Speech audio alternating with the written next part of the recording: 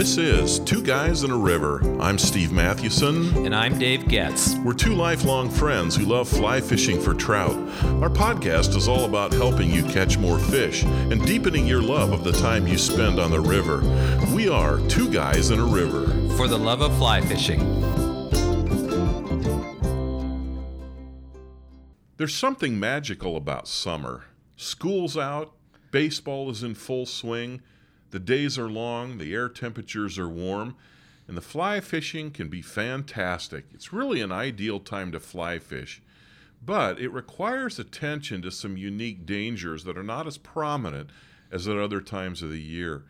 Today, Dave and I are going to talk about a few of these dangers in hopes that we can stay safe and that we can help you stay safe as you fly fish during the summer. I think one of the first topics, Dave, that we ought to talk about is lightning. And we've picked up some good tips from Keith McCafferty of Field and Stream, an article he wrote a few years ago. By the way, he lives in Bozeman. He's the guy that's written some of those fly fishing novels. But what are some of the things that he recommends or says?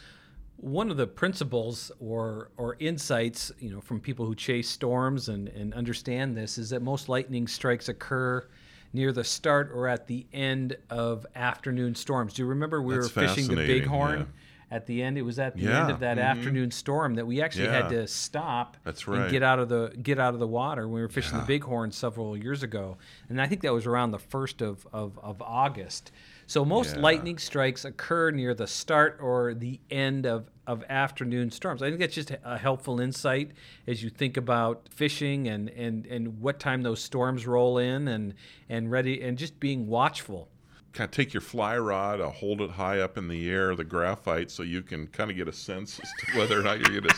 You're trying to kill us? I really shouldn't joke about that because that, your Winston or your Sage fly rod becomes a lightning rod in that moment, and get away from it. Put the fly rod down. Yeah, just put the fly rod down. That's hard to do. It is. It's necessary. Yep. Get out of the river and put the fly rod down. Yeah. Anything else? Because lightning travels around the outside of vehicles and metal sheds, stay away from them unless, of course, you can get safely inside. I mean, if you're inside your vehicle, it's sitting too on rubber tires, and the lightning's going to tend to go around it, so you're safe there. But you don't want to be outside and near a vehicle or something metal like that. I guess what Keith and others recommend is make sure that you avoid tall trees, get below ridges, take cover in low shrubs. And this is something I had never thought of, Dave, but it makes perfect sense. Squat like a baseball catcher. And you think, well, why do that? Well, first of all, you want to be low to the ground. Well, okay, why not just lie down? Well, the other thing is you want to touch as little of your body as you can. So about the only way to do that, I guess, is to squat like a catcher. Yeah, see how that works for more than 30 seconds, huh? That'd be a great visual of you out there. Man, wouldn't it? Oh, yeah, or of you. Come on. Hey, Steve, what are you doing over there? That's right. Oh man, but it's good night. I'm trying to get that image out of my mind. Hey, get back here. But I guess where it would come into play is if you felt kind of that, the hair standing up or the tingling on the back of your neck. Wow, if you're in that situation, a strike is imminent. Okay, so that's when you'd want to do that. Catcher squat. So here's an aberration. So a story, I have a good friend that I went to high school with. Her name is Mary, and she told this story to me about, it was 2 years ago. She and my dad and I took a trip from Bismarck, North Dakota to Montana to attend the funeral of another classmate. I only had 16 people in my high school class. And Mary was one of them, and Julie Kellogg, who had passed away, was one of them. But anyway, when she was about 34, 35 years old, she lived in a small town in North Dakota, Steele, North Dakota, and she was standing outside her car. She had just rolled in after, I think, picking up her 4-year-old son. But it was a clear day, and lightning hit a tree probably 50 to 100 yards away, and it radiated to the ground. I don't know how That's it right. happened.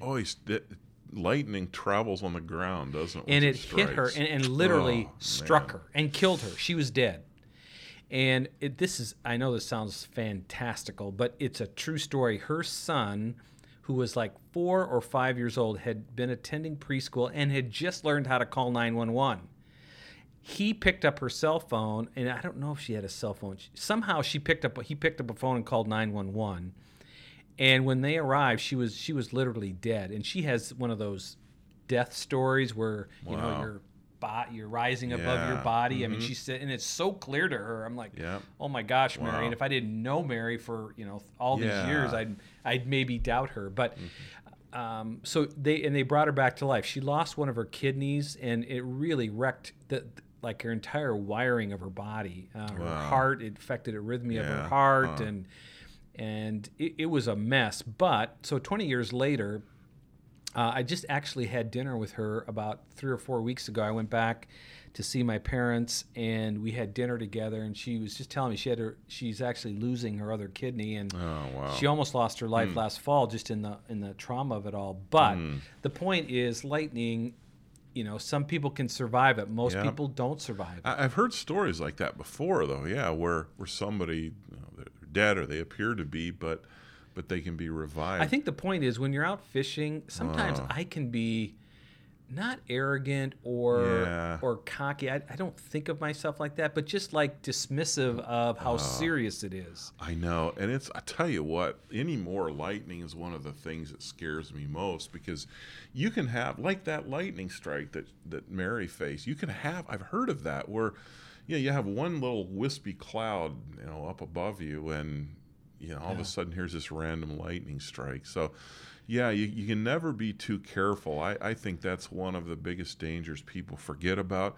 Man, last year my brother Dave was in Rocky Mountain National Park. It wasn't that long, I think, after we were there with him and did some fishing, that he drove up with his daughter and her fiance up on Trail Ridge Drive, and on the way back, they saw emergency vehicles. There was somebody who had been struck by lightning. They just got out of their car and walked up to an overlook, and yeah, that happens. So yeah, that's when it comes to safety. Well, there are things you can lightning's huge. control and things you can't, Yeah, right? I right. mean, the random stuff that hit, the random lightning strike that hit Mary was, out of her control. But I think it's just control the things you can control when you're in the Yeah. outdoors, and Yep. and managing that is an important Yep. piece to that. So what else, Dave? What are some other dangers we face? Another is venomous snakes. Oh, thank you for not saying poisonous So snakes. why shouldn't I say poisonous? Because snakes? there's no such thing as a poisonous snake.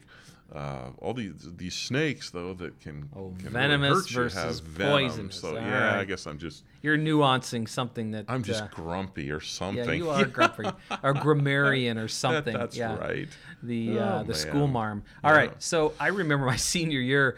We again, high school class of 16. I think there were like 8 of us. Half the class went to my grandparents' place. They lived along the Missouri River, about a few miles off the Missouri River. So we all went out and camped along the Missouri, boys and girls, and but in part of it was we. I remember killing a rattlesnake was kind of the big wow. event of the weekend. And the girls loved you. Yeah, the they rest of the did. weekend, Right? We dangled it in I front know of that's them. why you did it, Dave. Exactly. But rattlesnakes, especially in the Dakotas and in western Yeah. Montana, well, eastern Montana for Oh, sure, yeah. Mhm. and well, all over, but certainly in Yeah. the west, and there's just Yeah, so many Even rattlesnakes. in the driftless, I've read there's some rattlesnakes. I'm always kind of on my guard there. Yeah. And you get them back in the east coast Yeah, as you got well. the eastern rattler out yeah. back there. Yeah. I remember where we used to live growing up near Morris, Pennsylvania. There's some good trout fishing in that area, but Morris, this little town, actually had an annual rattlesnake hunt. And one of my earliest memories at like 3 years old was walking by this. It was probably like then it seemed like it was the size of a tennis court. Probably wasn't that big, but here was this big, enclosure with chain link fence around it, and here were all these snakes buzzing. And That they had collected. yeah, Seriously? people would bring them in, and then I think they would I don't know, they would collect the venom, and for, I don't know, maybe early on, if I don't know that they ever killed the snakes, but eventually it all stopped anyway, just out of concern. But yeah, people would do that. Oh, that's crazy. They would have the annual rattlesnake hunt. Anyway, I guess I'm digressing. You're hardcore at that point. But the point is, you always have to be careful. Well, and in the East too, I remember in Pennsylvania, both my grandparents lived there, and on my one side, my mom's side, her folks had a farm, and I remember we were always warned about looking out for copperheads and even water moccasins, cottonmouths. And remember my grandpa telling us a story about a little boy who was fishing with his dad and in a little creek not too far from where they lived, and they were fishing for sunfish and Smallies rock or bass something, yeah. and carp probably. But a little boy was complaining to his dad. He says, "Daddy, they're fishing with worms. They're bait fishing, and okay, if I tell a story, don't be about a bait judgmental fisher?" about the bait That's fisherman. Right. No, Okay. I won't. I've done that before. Anyway, so this little boy is complaining, "Daddy, my worms are crawling all over me." And the dad looked over. Well, here are these baby copperheads. What? Yeah, crawling on him. Oh my so gosh. yeah, you always have to be really alert and careful. Well, mid-morning they like to sun, especially even like early in the summer where it's not quite as hot, especially mid-morning. They love to sun, Yeah. 10, 11 o'clock, 12 o'clock. Mm-hmm. I know we talked earlier about, in one of our previous podcasts, about the bear trap, but when you walk back that Oh, first boy. third of a Yeah. mile, you look up, there's all these rocks, and Yep. you can even see them on sometimes as you walk Yep. out. So, rattlesnakes you just have to be alert. Now, Yeah. you and I now each of us carries a wading staff, which is a good deterrent. Mm-hmm. I've actually never used it, in defense No, of but myself or defending against a rattlesnake, but it's nice to have. you tried to beat me up with it Exactly. when I've run ahead of you to get to some runs. Exactly. But, no, exactly. Dave. No, but Yeah. I think so. What Steve? If you do get bit by a rattlesnake, what should we do? Should you take a knife and cut it open and suck the venom out? Well, if you get bit, I will take the knife and do the cut, and you can suck the venom out. No, absolutely not. Mayo Clinic, this is what Mayo Clinic recommends. They say to remain calm.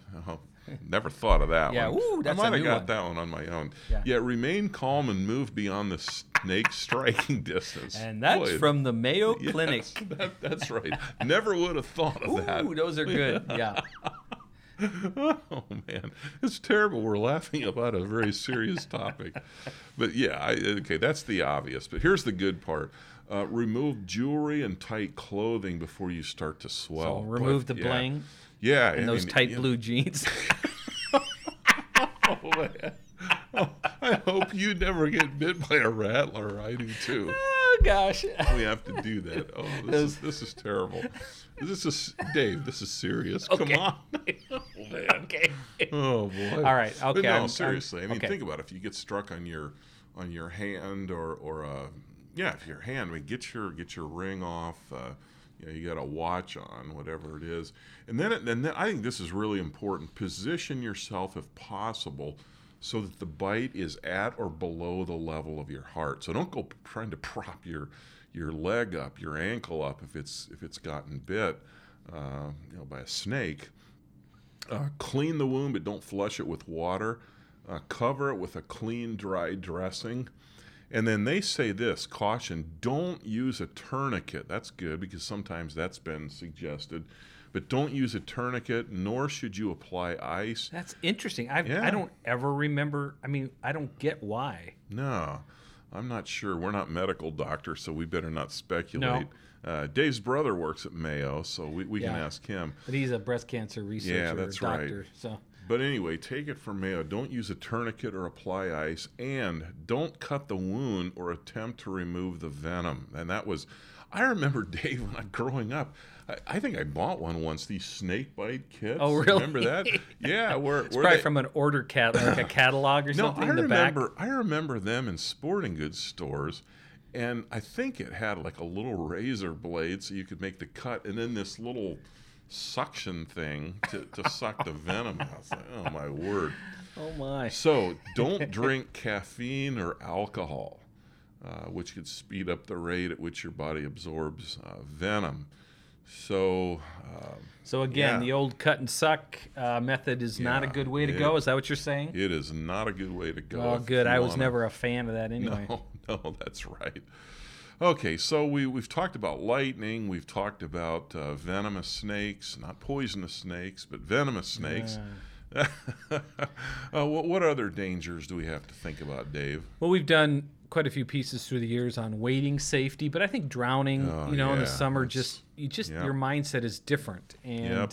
at least mine can be. Mine just too. don't take risks. It's a greater temptation this summer when it's warmer, especially like when we're wet wading and Yeah, there's in the two winter. risks. In the winter, you think, oh, I better not do this because if I You're just fell in, I'd get cautious. hypothermia. So you're more cautious. But summer's like, well, I can do this. If I slip in, no big deal. But it can be. I think so. One of the things that you and I always do is we have begun in the last few years. You started it, and I'm a fast follower. Is using a wading staff. Yeah. They're great for warding off snakes, but they're really good for wading, especially those bigger rivers. Right. I find that I don't use my wading staff as much in the driftless. You tend to, but man, I tell you, in those bigger rivers in the West, I always, especially the Yellowstone, the Madison, the Yeah. Gallatin. Even the Boulder. I mean, the Boulder's hard to walk in. Yeah. Oh, it really It's almost is. as bad as the Yellowstone. Oh, I know. Those boulders are like, yeah, somebody said grease cannonballs. Yeah, That's they're just tough to exactly walk right. on. So, what are some other tips when it comes to wading? Yeah, take small, short steps. And I remember learning that the hard way once, trying to, take a big step from point A to point B. Well, all of a sudden, you feel the force of the water at two places on your body, where if your feet are close together, your legs are close together. But boy, you spread them out, and it's like now you've got more area that's being pushed by that river, and it's harder than to keep your balance. So that's another one. Another is to point your feet downriver when you do fall in. I remember once, again, fishing the Yellowstone below Tower Fall. We were up probably almost, at that point, we were up almost the full 4 miles that we walk up, and I slipped. And I remember, oh my gosh, the cold coming over the top of the waders, the shock. It was midsummer, but, and I remember, you're thinking about your rod and stuff, but it moved me down so quickly. Yeah. To be honest with you, I'd like to say that I thought about putting my feet down river and it saved me. I don't even remember. I don't know how I got That up. happened instinctively. I think that kicks in sometimes. Yeah. Your instincts. But it is a good technique. It's hard to think when you're in that Yeah. moment because the shock of that is just yeah. it's just overwhelming. It really is. Yeah, and best thing to do is not to get in those situations Yeah, as I best mean, you it's just can don't be stupid. anyway. And I've seen guys wading up to their chest, and now I always think, you got to be kidding me. I'll say this though, I remember when we fished the Wyoming Bighorn a few years ago with our friend Chaz, that I was really impressed how, even though that was a big river, just seemed like it was sandier, and just the cubic feet per second flow of that river wasn't as hard. I felt a lot more comfortable standing up to my waist, which I rarely do. I don't like to get up above my thighs if I can help it, but I had no problem there standing up to my waist because it was gentle. So you have to know your river. I might do it wet wading. I don't think I'd go to the chest, I don't know. Absolutely. And you know what? That brings up another important point. If you're using waders, you've got to use the wading belt. Yeah. Or two, we've had some readers who have, when we've talked about wading before, who've actually they use two wading belts. Said they use two wading one belts. One at the waist and then one higher up. Yeah, one higher up. And the thing is, if you're just wearing nylon shorts or pants and you fall in, okay, that's one thing. But when you have waders, if you fall in and they don't have a belt, they fill up with water. So now all of a sudden you've got this weight dragging you down, and so that's really critical. All right, so drowning is another one of those risks. Lightning, snakes, drowning. We've got to talk about bears, don't we, Dave? We do. I know. We always talk about the West because that's a lot of a lot of the places where we fished, and it's kind of home. Certainly was home to you for many, many Yeah. years. And you don't have the grizzlies in Colorado, but in Wyoming, Montana, Alaska, you Yep. have the brown bears. Really do. I tell you what, I think when you're in grizzly country, you should always feel this kind of restless sense of unease when you're in grizzly bear country. That's a great way to put it. And Well said. You Yeah. just, I think it takes the edge off a day. It can, right? But Yeah. you always have to think about it. I do. remember walking in Tower Fall one time. We come up over this, and we were trying to get back. You know, we always go back about 3 or 4 miles to fish before we even. Sometimes we don't even start fishing until we get about 3 miles back Yep. in. And seeing this, what ended up being a stump. But Yep. from 100 yards away through this Boy. grass, this little Yep. plateau, it looked like a bear. Remember did. that? Yep. And we stopped. I think we stopped and waited like 15 to 20 minutes. That's right. And watched it to see if it Yeah. moved. And then Did it you didn't. unload your bear spray canister on that? No, no, I didn't. No, you yeah, at didn't. 100 Yeah, yards. yeah, that's Yeah, right. exactly. No, you didn't. I'll give you a little credit. No, but I tell you, it freaked us out. Yeah, the thing that you discover when you read reports or hear reports about people who have been attacked by grizzlies, it's not, grizzlies are not prowling around for the most part looking, for a human, dinner or lunch. No, that may have been the case back in the 60s with some of the garbage bears in both Yellowstone and Glacier, but no, the bear attacks always happen because there's a surprise encounter. So Yeah, you turn a bend, and all of a sudden yeah. there you are. And Remember, there's there was a biker, mountain biker. Last up summer, near wasn't it? Glacier, Or 2 summers ago? Who was mauled and killed by a bear. And then, remember the Lamar fly fishers, Lamar River? Yeah, that was just a drainage over from us when we were fishing. And it was Actually, like about a week before, just a I week think. before Yeah. or a week after, and they just kind of stumbled onto a bear, and they were able to get it away with bear spray. Wasn't that the year when we were fishing near Gardner, Montana, and we came across that fresh bear paw? Yep. Mm-hmm. Boy, that was Sobering. spooky because Oh my gosh. those things are so big. That Oh man. that paw print was so huge and was so perfect. It was so indented and it was fresh. It had been, I would say, less than 6 hours maybe. Oh yeah, I know it. So, what do you do then to stay safe in bear country? Well, the big thing I think is making lots of noise. Yeah. And in our guide Ben, in that first time that we fished that stretch of the Gardner, we were up there like at 6 or 6:30, so it was pitch black. We were trying to get there right at the early point of the day to fish nymphs, and we would yell as we walked into and that was a bad area because it had all that low-lying brush, a lot of brush, and big trees. sagebrush. Yeah, it was really a bad place. I mean, it's one of those places where you do come around a bend and it's easy to see yourself facing a grizzly bear. So making lots of noise, and it seems so counterintuitive when you're in the outdoors, and I know right? we feel silly, we're walking along, and all of a Hey, sudden, hey, hey, Yeah, start hey, singing bear, hey, Free bear, Bird or and something. yeah. So, but make noise and avoid or be wary, So in important. thick, brushy areas. Well, the other thing is bear spray. We need to talk about bear spray. Dave and I are big fans of UDAP, UDAP. That's a brand name, but developed by a guy in Bozeman, Montana. He actually got attacked by a grizzly. A few years later, I had a friend that I bow hunted with right in the area where we had bow hunted. He took another hunter, and they got attacked by a bear, and that bear spray really saved their lives. But you have to use it right. So what are some things that I'm going to say that we've heard. I was going to say we've learned, but we haven't learned them in the sense that we've had to practice them. But as we've talked to some of the experts about this. Well, there was a good article that you shared with us shared with me recently about aiming bear spray down. That's right. It was in the Billings Gazette, Billings, Montana Gazette. So that the cloud reaches the ground. And I just never thought of that. I think we did hear that before. Remember, there was a guy in Bob Ward's in Bozeman who said the same thing. He was a hunter ed instructor, and he had a lot of experience with this. And he said that's a big mistake people make is it's almost like if you're aiming a gun and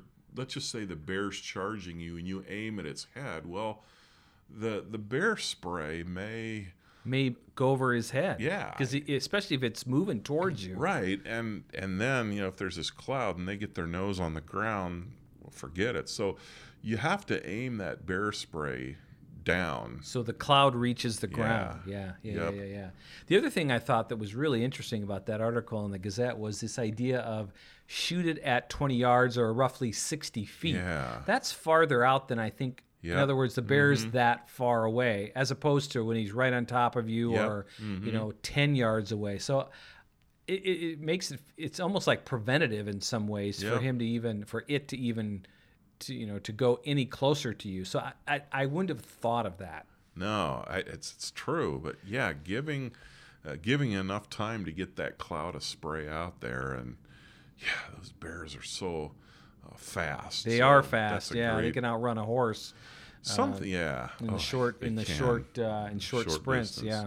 Something that we haven't done yet, but will is just practicing with bear spray. I know we always say we're going to do this, but we really need to do it. And this guy that we had met in Bob Ward's, who was like a retail support person, but he was so informative. He talked about if you want to practice with bear spray, take a canister that has expired. And that's been our problem. Remember, the bear spray that we've had, we have to give it away before it gets expired. Or I think we may have a canister that we can practice on this fall.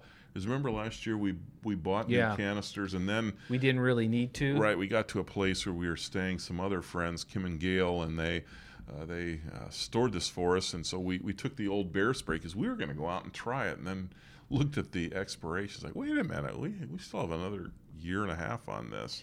So what this guy said is get a 13 gallon or 10 gallon or whatever, one of those garbage bags, like a tall garbage bag that you'd use in your kitchen and for your kitchen garbage. Because this is nasty stuff. This is so nasty. So actually put your hand in it. So your hand is, and then grab the canister and then spray the canister. Obviously you want to be, so that the canister, you don't want to be spraying into the wind. That would not be a good thing. You'd be in the fetal position at that point. So once you're done spraying it and practicing it, you can roll that garbage bag back up your arm and actually over the top of the canister and throw it away. Because even if you get a drop on you, it's something that just stays with you. And don't spray it right along a trail. Spray it where somebody's not going to be, because that stuff is potent. I have a friend in Montana that he was bow hunting once, and he had sprayed it, and he on the way in, they had an old canister, so he sprayed it just to try it. And on the way out, they could still smell it. It was still pretty strong. I mean, it was like 4 hours later. I think that's why we probably haven't actually practiced. We really do need to do that. Yeah, we do. Maybe we can do a video or something and post it. Or maybe not. Wow. Let's post it. You pretend you're the bear. Okay, Dave. Are you got your goggles on? Yeah. Oh, man. No, but seriously, no. That stuff's nothing to joke about. That is nasty It's business. mace on steroids. It really is, and you got to be careful with it. All right, so we've talked about some big things, but there's a couple other little things that actually are big things as well. Well, one is twisted ankles, and we've all had them, and I just think it completely ruins a day of fishing. And even if you're not, even if you can continue to fish, you're just it's so tender. So I think what we always like to do is bring a two-way radio along with us, and because cell phones just aren't enough. Hey, and that's one of the reasons why I try to carry a wading staff even in the driftless. The one time I didn't was a few weeks ago. Remember, we were fishing, and there was a little patch of ice on this little, not even a hill is probably an overstatement, but it was this slope, and I started up that thing and my foot slipped, and it was a sprain. It wasn't the lateral sprain, it was kind of the roll front your and ankle. back. It was the front and back, and I can still tweaked feel it. It did. Yeah. That's a nasty tweak. And I thought about it later. I thought, man, the day after that, it was really stiff. I thought I would have had a hard time if it felt like this. I would have had a hard time getting around without having a waiting staff. Well, the So big worry that's- I always have when we're out in the West is doing that. It's just a Yeah. simple thing like twisting your yeah. ankle to the point that you can't walk back. Well, what do you do when Right, you're yeah. Mm-hmm. 3 miles back in? Or what if something happened 4 miles where we have to come yeah. back down that cliff? Yep. So back to Well, and just- to kind of to butt in there, I've shared this before, but my brothers and my sons and I were fishing in Rocky Mountain National Park. We were up at, I think it was Sky Pond or Black Lake. It's high up above, up the Mills Lake drainage, and you had to climb up this waterfall. I mean, that was challenging. It's not quite as bad or as dangerous as it sounds, but you had to be careful because there were wet rocks. And so we came back, and here's a person who had broken their ankle, it turns out. Ooh. And they had the rangers were in there, but there's no way that they could carry this individual out even on a stretcher because they had to go down this waterfall. So they said there's a chopper coming. So boy, we hustled man. down that waterfall as quickly as we could, and got to the bottom on the trail. And about then, here comes the waterfall, here comes the helicopter, and they lowered a basket and put this injured person in and whisked them off. And I thought, yeah, imagine the expense of that. well, that's my question. Yeah. Is that do you have to pay for that? Is that part of? I'm guessing that you do.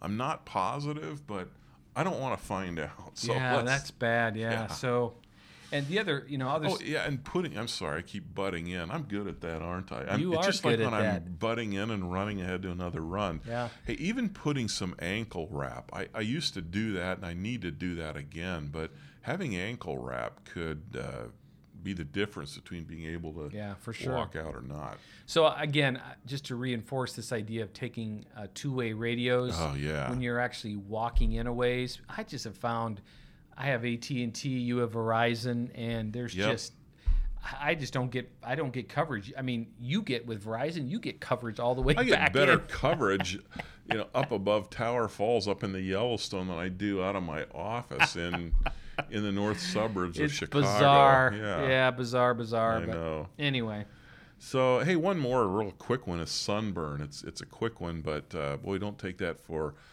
granted. Either sunscreen or I'm not a big fan. I just don't like the mess of sunscreen, so I wear long sleeves. and gators. Yeah, the gaiter, the neck gaiter, which you can pull up over your ears. A good hat, even a floppy brimmed hat. I've seen people wearing cowboy hats. Hey, that works as well because it keeps the sun off your ears. But that's really important. Well, hey, it's time for great stuff from our listeners. David shared with us several adjustments he regularly makes. Here's his list. Going to a smaller tippet size on clear water under bright blue skies, lengthening your leaders for dry fly fishing or shortening them for nymph and streamer fishing. He also said switching to a fly of a different size or color, changing up the retrieve while streamer fishing, and varying the depth and weight while fishing nymphs. David claims that the endless adjustments you have to make while fly fishing is what makes it such a fascinating, wonderful sport. And I have to say that we agree with that. For sure, and Yeah. and it's a difference between a 1-fish day and a 8-fish day. It really is. I mean, I just recently in the driftless, making some of the adjustments that I made, I finally went to this hare's ear. I keep referring to that, but man, did it work. Yeah, It's all about the adjustments. sure is. Well, that's going to do it for today. What have you learned about fly fishing safely in the summer? That was our topic today. Hey, are there any other danger points we ought to identify or any other ideas you have? If so, please tell us by commenting on this podcast link. Our site is twoguysinaRiver.com. You can find us on all the social platforms, and if you'd like to send us an idea for a podcast, we need all the help we can get. Be sure to do so. You can do so at stevedave@twoguysinaRiver.com, and also sign up for our weekly email alerts in which you can receive all sorts of tips and hacks and our new fly fishing episodes as well as new posts. We also want to thank all of you who have purchased our book, The Fly Fisher's Book of Lists, Life is Short, Catch More Fish, and if you have not purchased it yet, you can find it on Amazon. One last thing, continue to refer the podcast. It's how we grow. Word of mouth is just the best way to grow grow our subscribers. So tell your TU chapter or your fly fishing club or your buddy with whom you fly fish. And thanks again for listening. I'm Steve Mathewson. And I'm Dave Getz. Until next time, we are two guys in a river. For the love of fly fishing.